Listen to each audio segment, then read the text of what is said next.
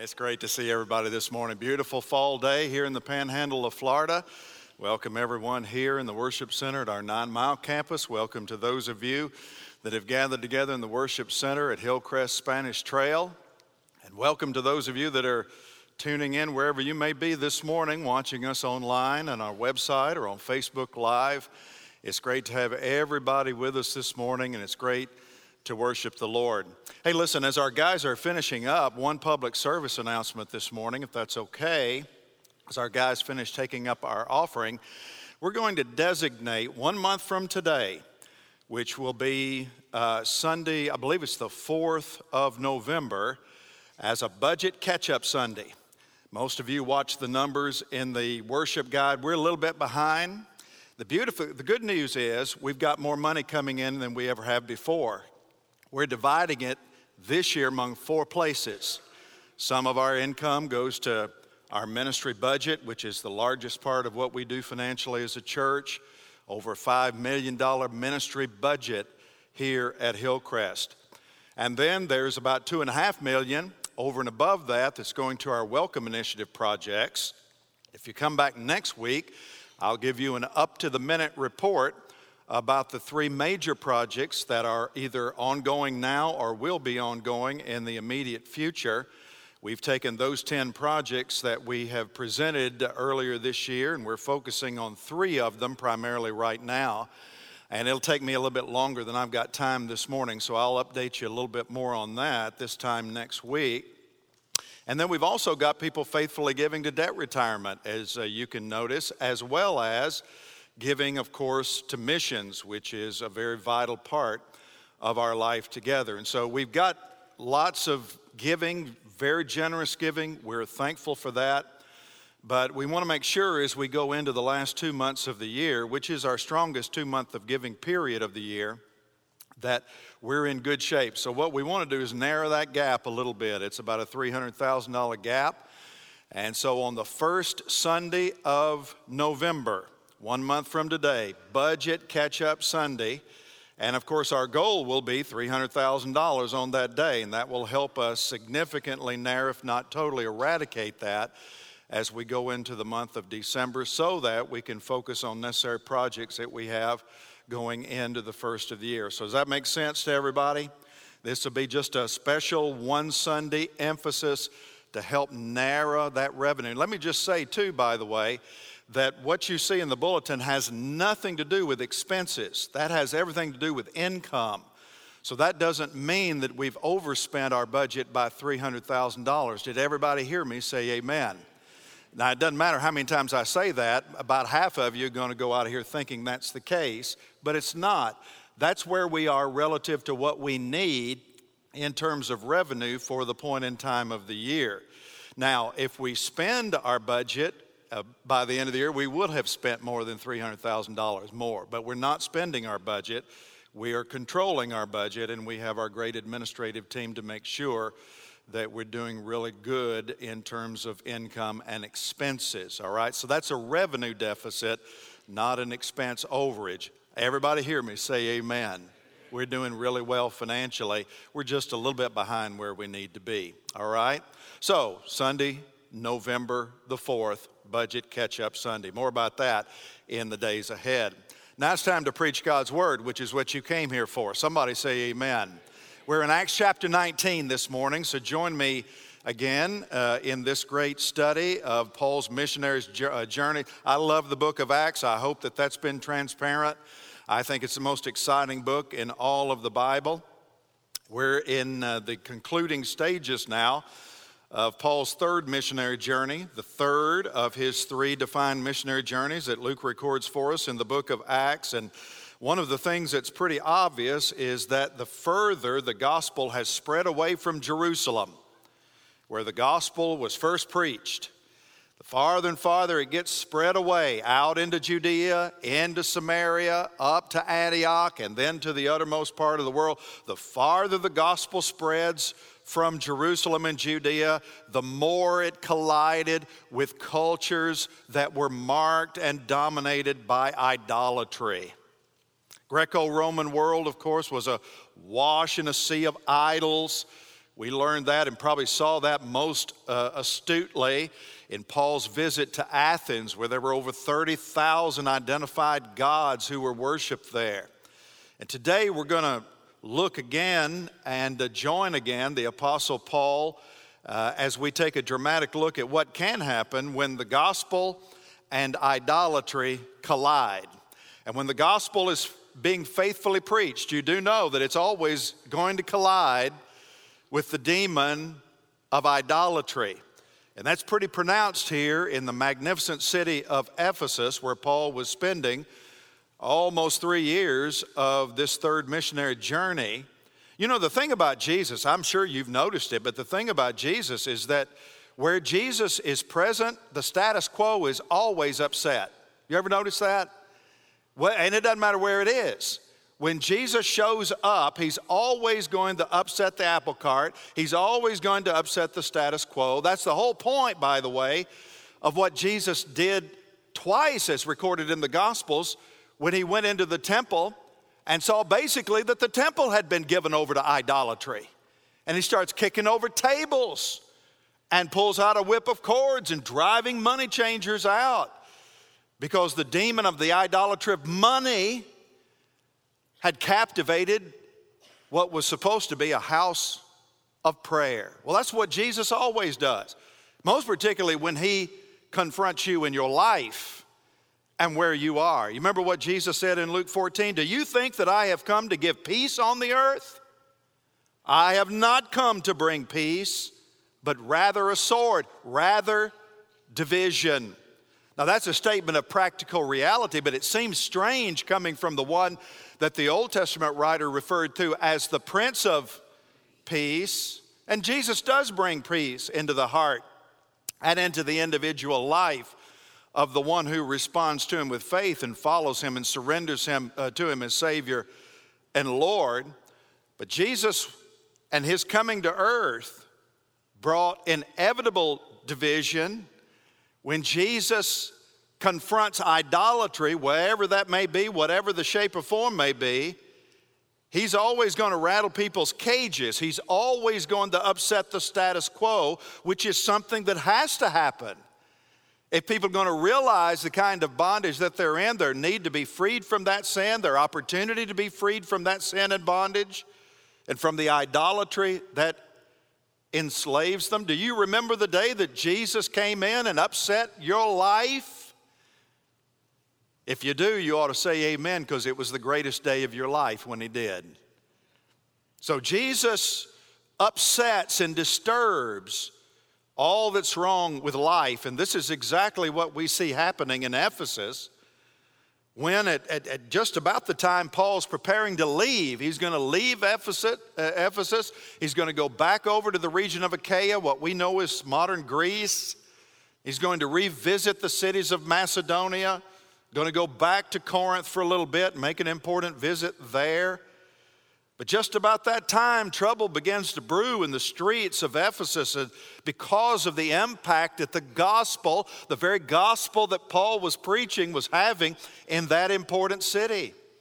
Can we read about it this morning? Acts chapter 19, look beginning in verse 23. Who's ready to read? Say amen. About that time there arose no little disturbance concerning the way. For a man named Demetrius, a silversmith, who made silver shrines of Artemis, brought no little business to the craftsmen. These he gathered together with the workmen in similar trades and said, Men, you know that from this business we have our wealth. And you see and hear that not only in Ephesus, but in almost all of Asia, this Paul has persuaded and turned away a great many people, saying that gods made with hands are not gods. And there is a danger not only that this trade of ours may come into disrepute, but also that the temple of the great goddess Artemis may be counted as nothing, and that she may even be deposed from her magnificence, she whom all Asia and the world worship. When they heard this, they were what? enraged and were crying out, "Great is Artemis of the Ephesians! Great is Artemis of the Ephesians!" Do I have to remind you this morning that there in Ephesus, the religious and economic ground zero of that important city, was the incredible temple of Artemis? Sometimes she's known as Diana in the Roman form. Artemis was a fertility goddess, and she's often known as the mother goddess of all nature. Whenever you see Artemis, you usually see a bunch of animals around her. She was the nature goddess. They looked at her as being the goddess responsible for all of life itself. Everything that they could see, everything that they enjoyed came from the providential hand, not of the Creator God, but of Artemis. And the temple that her statue stood in, I'm not sure I can describe just how big it was. It was colossal. Scholars tell us that it was 4 times larger than the Temple of Athena, known as the Parthenon, setting high up on the Acropolis in Athens. 4 times larger even than the Parthenon. It was considered one of the ancient wonders of the world, alongside the pyramids of Egypt. And you know, so great were the offerings. People came from all over Asia to worship there. And they would bring offerings with them. Speaking of offerings, the Temple of Diana, were so great that they had to turn it into a depository. And so the Temple of Artemis was not only a religious center, it was also the most prolific bank in the world of Asia. People would make deposits there and make withdrawals and take out loans. So the Temple of Diana, ground zero, the most important icon in the whole city, popular religious center, popular financial center. And it was this temple, of course, and the Artemis cult that it served that formed the backdrop of what Luke refers to here as no little disturbance. And once again, the controversy has to do with the impact and the effectiveness of what Luke calls the way. Now, you know what the way was, don't you? We're the way. We are the people of God, the way of Jesus Christ. That was a euphemism for the gospel. So the gospel had been taking great root. It had been pushing back the darkness. Paul had been preaching there in the hall of Tyrannus for 2 years. And people were coming to Christ. And from the hall of Tyrannus, missionaries were being sent to places like Laodicea and Colossae, places like Pergamum and Philadelphia and Sardis. That's how all those churches got started. Most of them, if not all of them, came as a result of gospel preaching that was taking place in the most important city of Asia by the Apostle Paul, namely Ephesus. And the gospel was so effective, it was starting to have an economic impact there in the city. This is a collision that's taking place between 2 different ways. The way of Christ and the way of Ephesus. The collision of 2 roads, 2 paths. You have the Christian way and the Ephesian way. You have the way of heaven and the way of the world. You have the way of the gospel and the way of pagan idolatry. Jesus taught about that in the Sermon on the Mount. There is a broad road that leads to what? Destruction, and many find it. That's the way of the Ephesians. And then there is a what? Narrow road that leads to life. That's the way of Christ. And that's at play here in Ephesus. The principal rabble-rouser is a guild leader named Demetrius. He probably is the leader of the local silversmiths union. And he's just had it with Paul. And he's had it with this gospel. He's had it with this capital W way. For years, he probably learned it from his father, who learned it from his father. They'd been making silver shrines of the goddess Artemis, silver shrines of the Temple of Diana that people could come and purchase and use in their homes, these little idols, miniatures as it were. They would take them home and use them as objects of worship in their home. So it was obviously a lucrative business. Because, to me anyway, when I read this passage, and even a cursory reading should indicate to you that Demetrius is far more. Now, he mentions his concern about Artemis. He mentions his concern about her reputation. He mentions his concern about the civic pride of the city. But make no mistake, his principal concern is his pocketbook. He's concerned about his own personal wealth. So he might worship Artemis, but that's not the biggest god of his life. The biggest idol of this man's life is his money. So rather than adapt to changing economic times, which is what you're supposed to do when the economy changes, he does what any of us in America would do. We form a mob. Somebody say amen. I've been watching about mobs for the last month on my news broadcast. Let's just form a mob.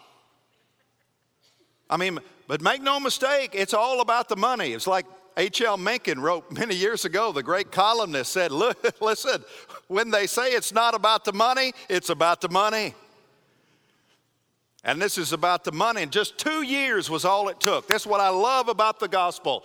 I'm telling you, when you're faithful in preaching the gospel, you're faithful in living the gospel. It's not going to take long for it to take root. Paul had only been preaching there for a couple of years, and now I'm telling you the gospel spread all over the world, and it's totally shaken up this city.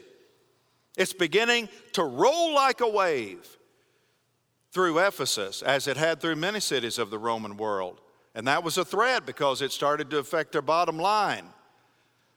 But they work up a mob. They appeal to the base instincts of depraved human beings. And the Bible says in verse 28, when they heard this, they were enraged. And they were crying out, "Great is Artemis of the Ephesians." Now, what I want you to notice for our purposes today is that their principal problem in Ephesus is our principal problem in Pensacola. It's idolatry. It's the principal problem of America. It's the principal problem of the world. The critical spiritual problem of life is substituting other things for Almighty God. And we do it all the time. That's what an idol is. If you're here today and you don't know what an idol is, just remember the word substitute. Say that out loud, because that's all it is, a substitute for the one true and living God, the God of Abraham, Isaac, and Jacob, the God and Father of our Lord Jesus Christ, that God who is the only God. You substitute anything as the principal object of your love, your tenderness, your affection, anything that captures the loyalty of your life more than God has just become an idol. And it can be what we call even good things. We all should know that. Even good things, which if kept in their proper place, remain good things. If they become God, if you love whatever that is, or whomever that may be, whomever or whatever, more than God, it's become an idol, even if you're related to it. It doesn't matter. It's a God substitute.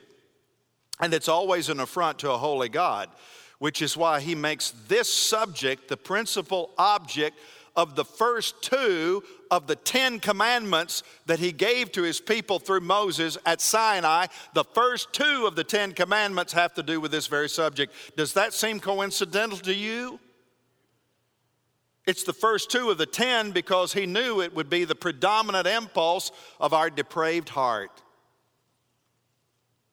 And so that's why he says, I, the Lord your God, am a jealous God. I'm holy, and a part of my holiness means I don't suffer rivals. You will have what? No other gods before me. You will not make for yourself any graven image.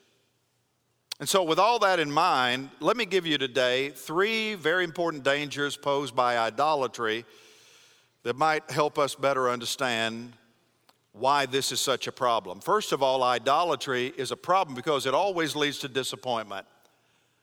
I tell you, I've been following the Lord Jesus Christ since just before my 12th birthday. Can I make a statement? My Lord Jesus has never one time disappointed me, not once. He's never broken a promise. He's never not been there when I've needed him. He's never not given me wisdom when I've asked for it. The Lord Jesus has never disappointed me. But he's the only God that will never disappoint you. Idols always promise more than they can deliver. This is why most of the prophets who dealing with idolatry most of their lives always tend to address the issue in a mocking tone.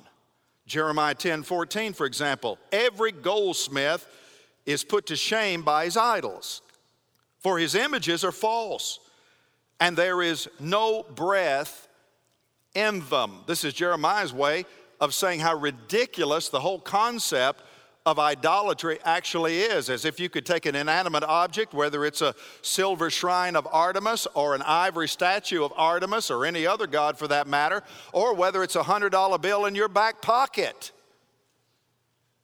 and think that that God can actually speak to you, minister to you, love you, care for you, provide for you. It's a fool's errand. And the same way, our modern idols today, whatever they may be, are exactly the same. They're fraud because they always promise more than they can deliver. If you want to know what the most prevalent idols in American culture are today, all you got to do is look at the t-shirts, look at the t-shirts.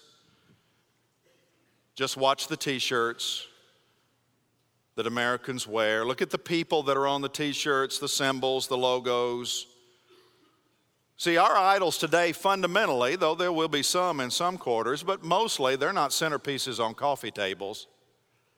Our idols today are images, they're people or things that can be sported, worn in a way that advertises, this is what's important to me.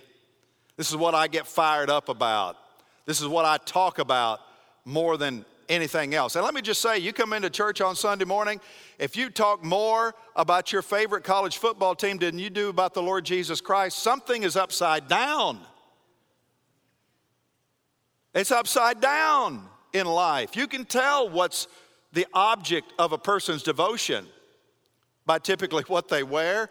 Some people today are covering themselves up today. No. It's okay to wear that stuff, just don't worship it. Everybody hear me say amen. But you can tell, man, they talk about it all the time, plaster their office wall with everything, every shade, every color, every dimension.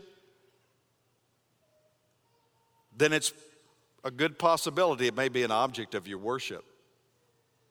And again, none of those things are necessarily bad in and of themselves, but anytime you put a person or a product or a hobby in the place of God, anytime you expect those things to make you happy or to solve your problems, I'm just telling you, you're going to end up disappointed sooner rather than later.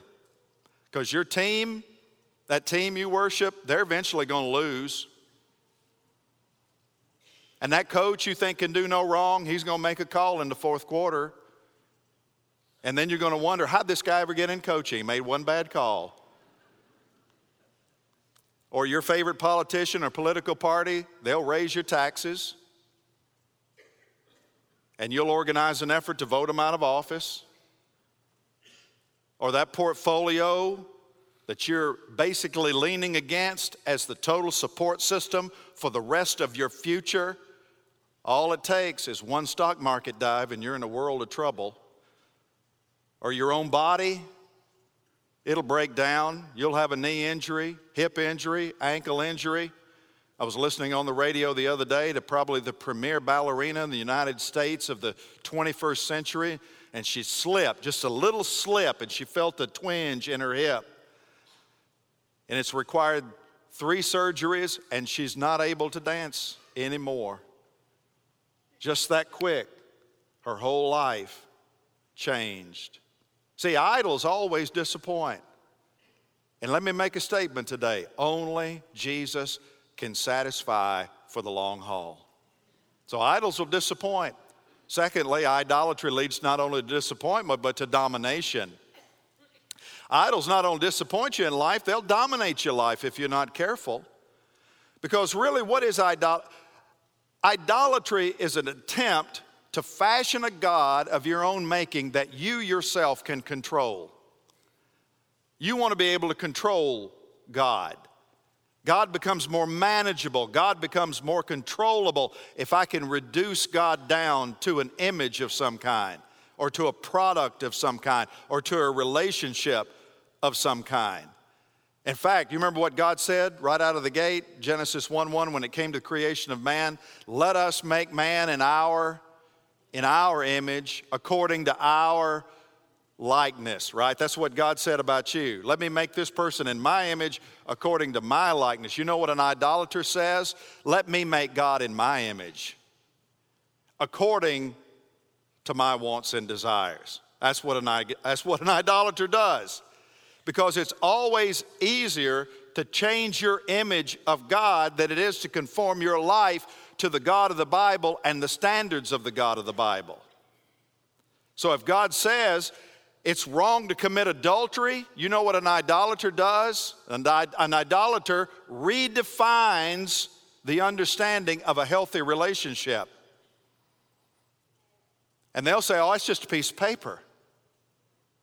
That really doesn't matter. What matters is how I feel. See, that's reducing God down. The relationship becomes your idol because now you've reduced God down to something you can control. Does that make sense? It's too hard for me to obey God's standards. I don't like them. So what I'm going to do is I'm going to refashion God according to my standards. Or God really doesn't care about same-sex relationships. He's just interested in the heart. See, that's what happens. When you want to justify your lifestyle and you want to justify your choice, you know what you do? You just change your theology. What you do is you turn God into a golden calf of your own making. That way you can manipulate the idol and convince yourself it's okay. The only problem is it's idolatry. All that is an attempt at controlling God. When you talk to God, most people are open to a conversation about God, our God, the true and the living God.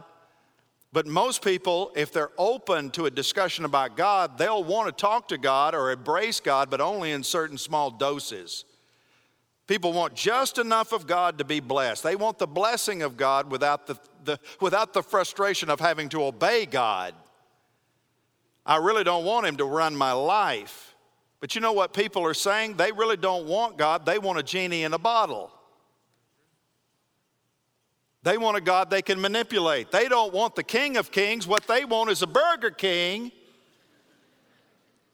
because they've adopted this philosophy, have it your way. And so they want a Burger King. But it's idolatry. It's like the little boy who wanted a new bicycle for Christmas, and he told his mom, you know what I want for Christmas this year? And she said, what? I want a new bicycle. And his mom said, well, I don't know. They're kind of expensive. You probably ought to pray about that. And so he decided he would put his prayer in writing. And so he started writing Jesus a letter.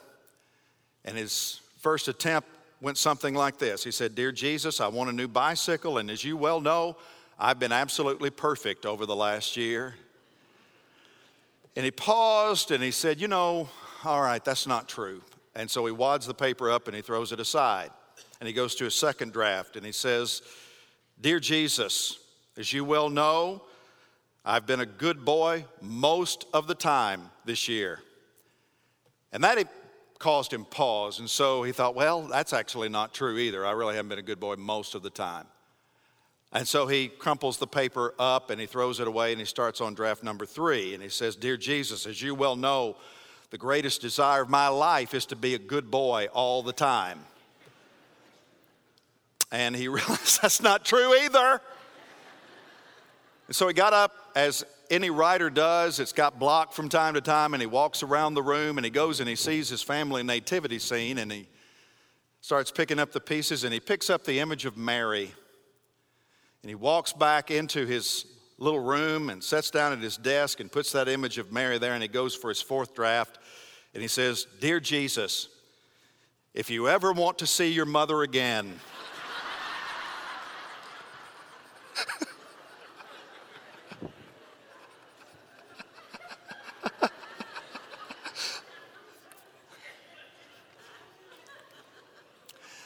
See, the boy doesn't know it. He's got an idol problem, man, because that's all he's trying. He's trying to manipulate God. He wants a Burger King. But see, there's a grave danger with trying to do that. And the danger we face whenever we try to control God is that we end up being the one being controlled. The idol ends up dominating us because idols do that. The time you work, that's the problem with Demetrius. I mean, he's being dominated by those very idols that he's supposed to be serving. And that always happens. Whatever you end up loving and worshiping in the place of God, can I just make a statement? It's going to end up running your life. It's going to control your life. And it doesn't matter if it's a person, it doesn't matter if it's a product, an image, an object, or even a statue for that matter. It doesn't matter. There are people today that call that, psychologists look at folks who are in those kinds of relationships and they say, well, that person is codependent. It's not codependency most of the time. It's idolatry.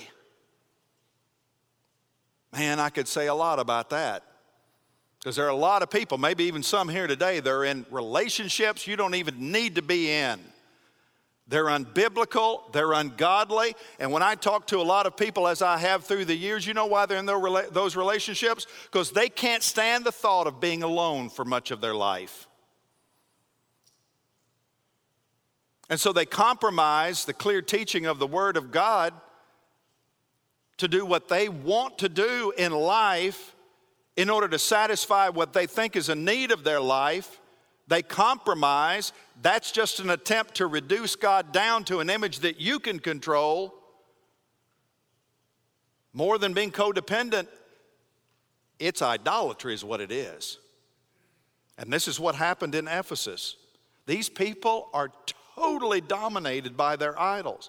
When they were confronted with a gospel that would require them to surrender to the King of Kings and the Lord of Lords as a means of receiving the greatest kind of blessing and the greatest kind of life, they rebel because it's a loss of control that they don't want us to relinquish.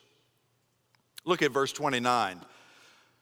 So the city was filled with confusion, and they rushed together into the theater, dragging with them Gaius and Aristarchus. These are Christian disciples, friends of Paul, Macedonians who were Paul's companions in travel. But when Paul wished to go in among the crowd, the disciples would not let him. And even some of the Asiarchs, these are high-ranking city officials that Paul had befriended. Many of them had come to faith in Jesus Christ. These are well-to-do, well-established folks of Ephesus. When these Asiarchs, who were friends of his, sent to him and were urging him not to venture into the theater because they knew his life would be in danger. Now some cried out one thing and some another, for the assembly was in confusion. And most of them did not know why they had come together. Some of the crowd prompted Alexander, whom the Jews had put forward. And Alexander, motioning with his hand, wanted to make a defense to the crowd. But when they recognized that he was a Jew, for about 2 hours, they all cried out with one voice, "Great is Artemis of the Ephesians." Unbelievable scene. Absolute chaos. Because what happened is, what started with a little rabble-rousing going on in the streets soon built up to this massive throng.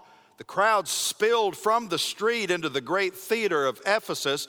You can, by the way, when you go to Ephesus, you can see the great theater. It's still there, magnificently preserved, built literally into the side of a mountain, seated 25,000 people.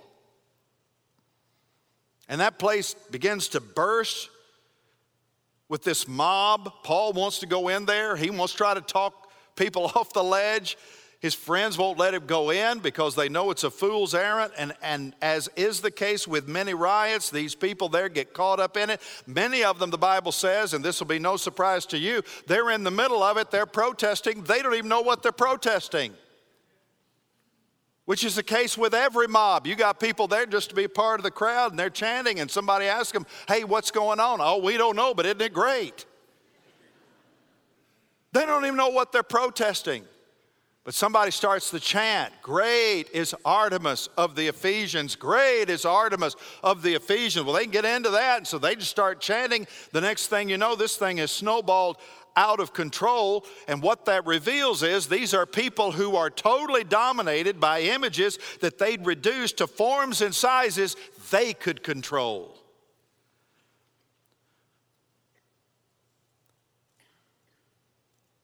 But what happened was those little images ended up dominating them. The God you control always ends up controlling you. So idolatry leads to disappointment, it leads to domination. And the reason that's true is because what it does to your character. It leads to deformity. To deformity. Idols change you.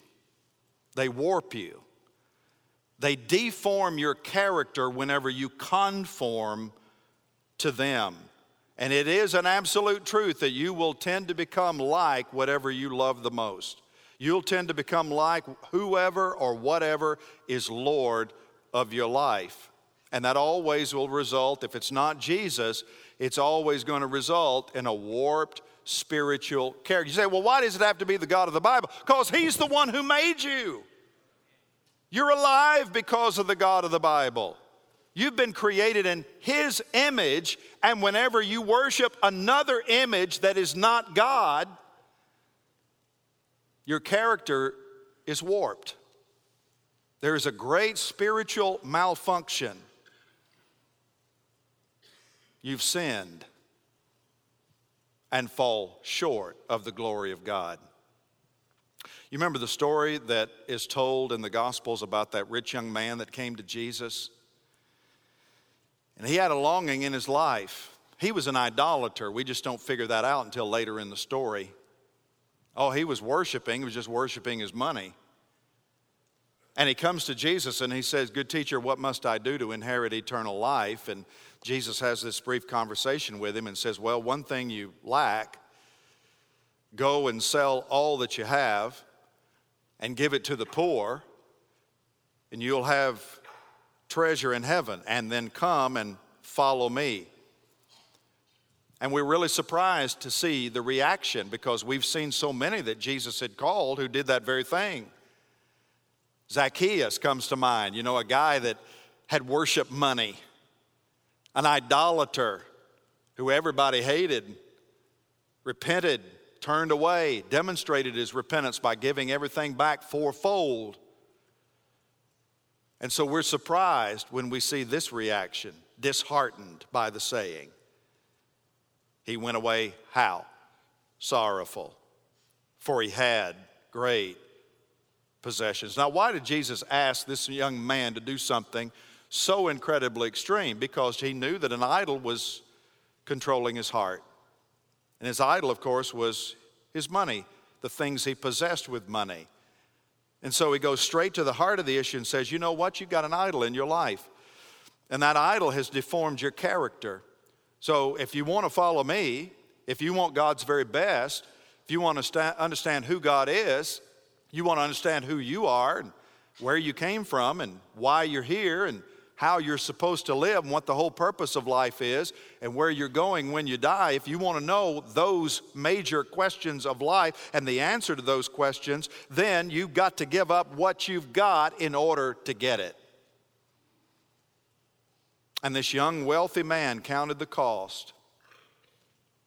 And he shook his head and he said, this is just too high a price. And he went away sad. There was a great collision between the gospel and idolatry. And in that case, the idol ended up winning because it had such a stronghold in his life. You parents who are here today, let me ask you a question. If I were to ask your children today, can you just name some things to me that are important to your mom and dad? I mean, you've observed them for these years now. Tell me some things that you've observed that are really important to your mom and dad? I wonder what your kids would tell me if I asked them that. What would they say? You know, those are questions that I tend to ask when I gather together with families before a funeral. I'm trying to get personal information from them. Tell me, especially the person I don't know, tell me a little bit about what was important. What did they do? What did they like? What did they enjoy? These are the kinds of questions, and I get all kinds of answers. Sometimes God is never mentioned. Sometimes He's all they want to talk about.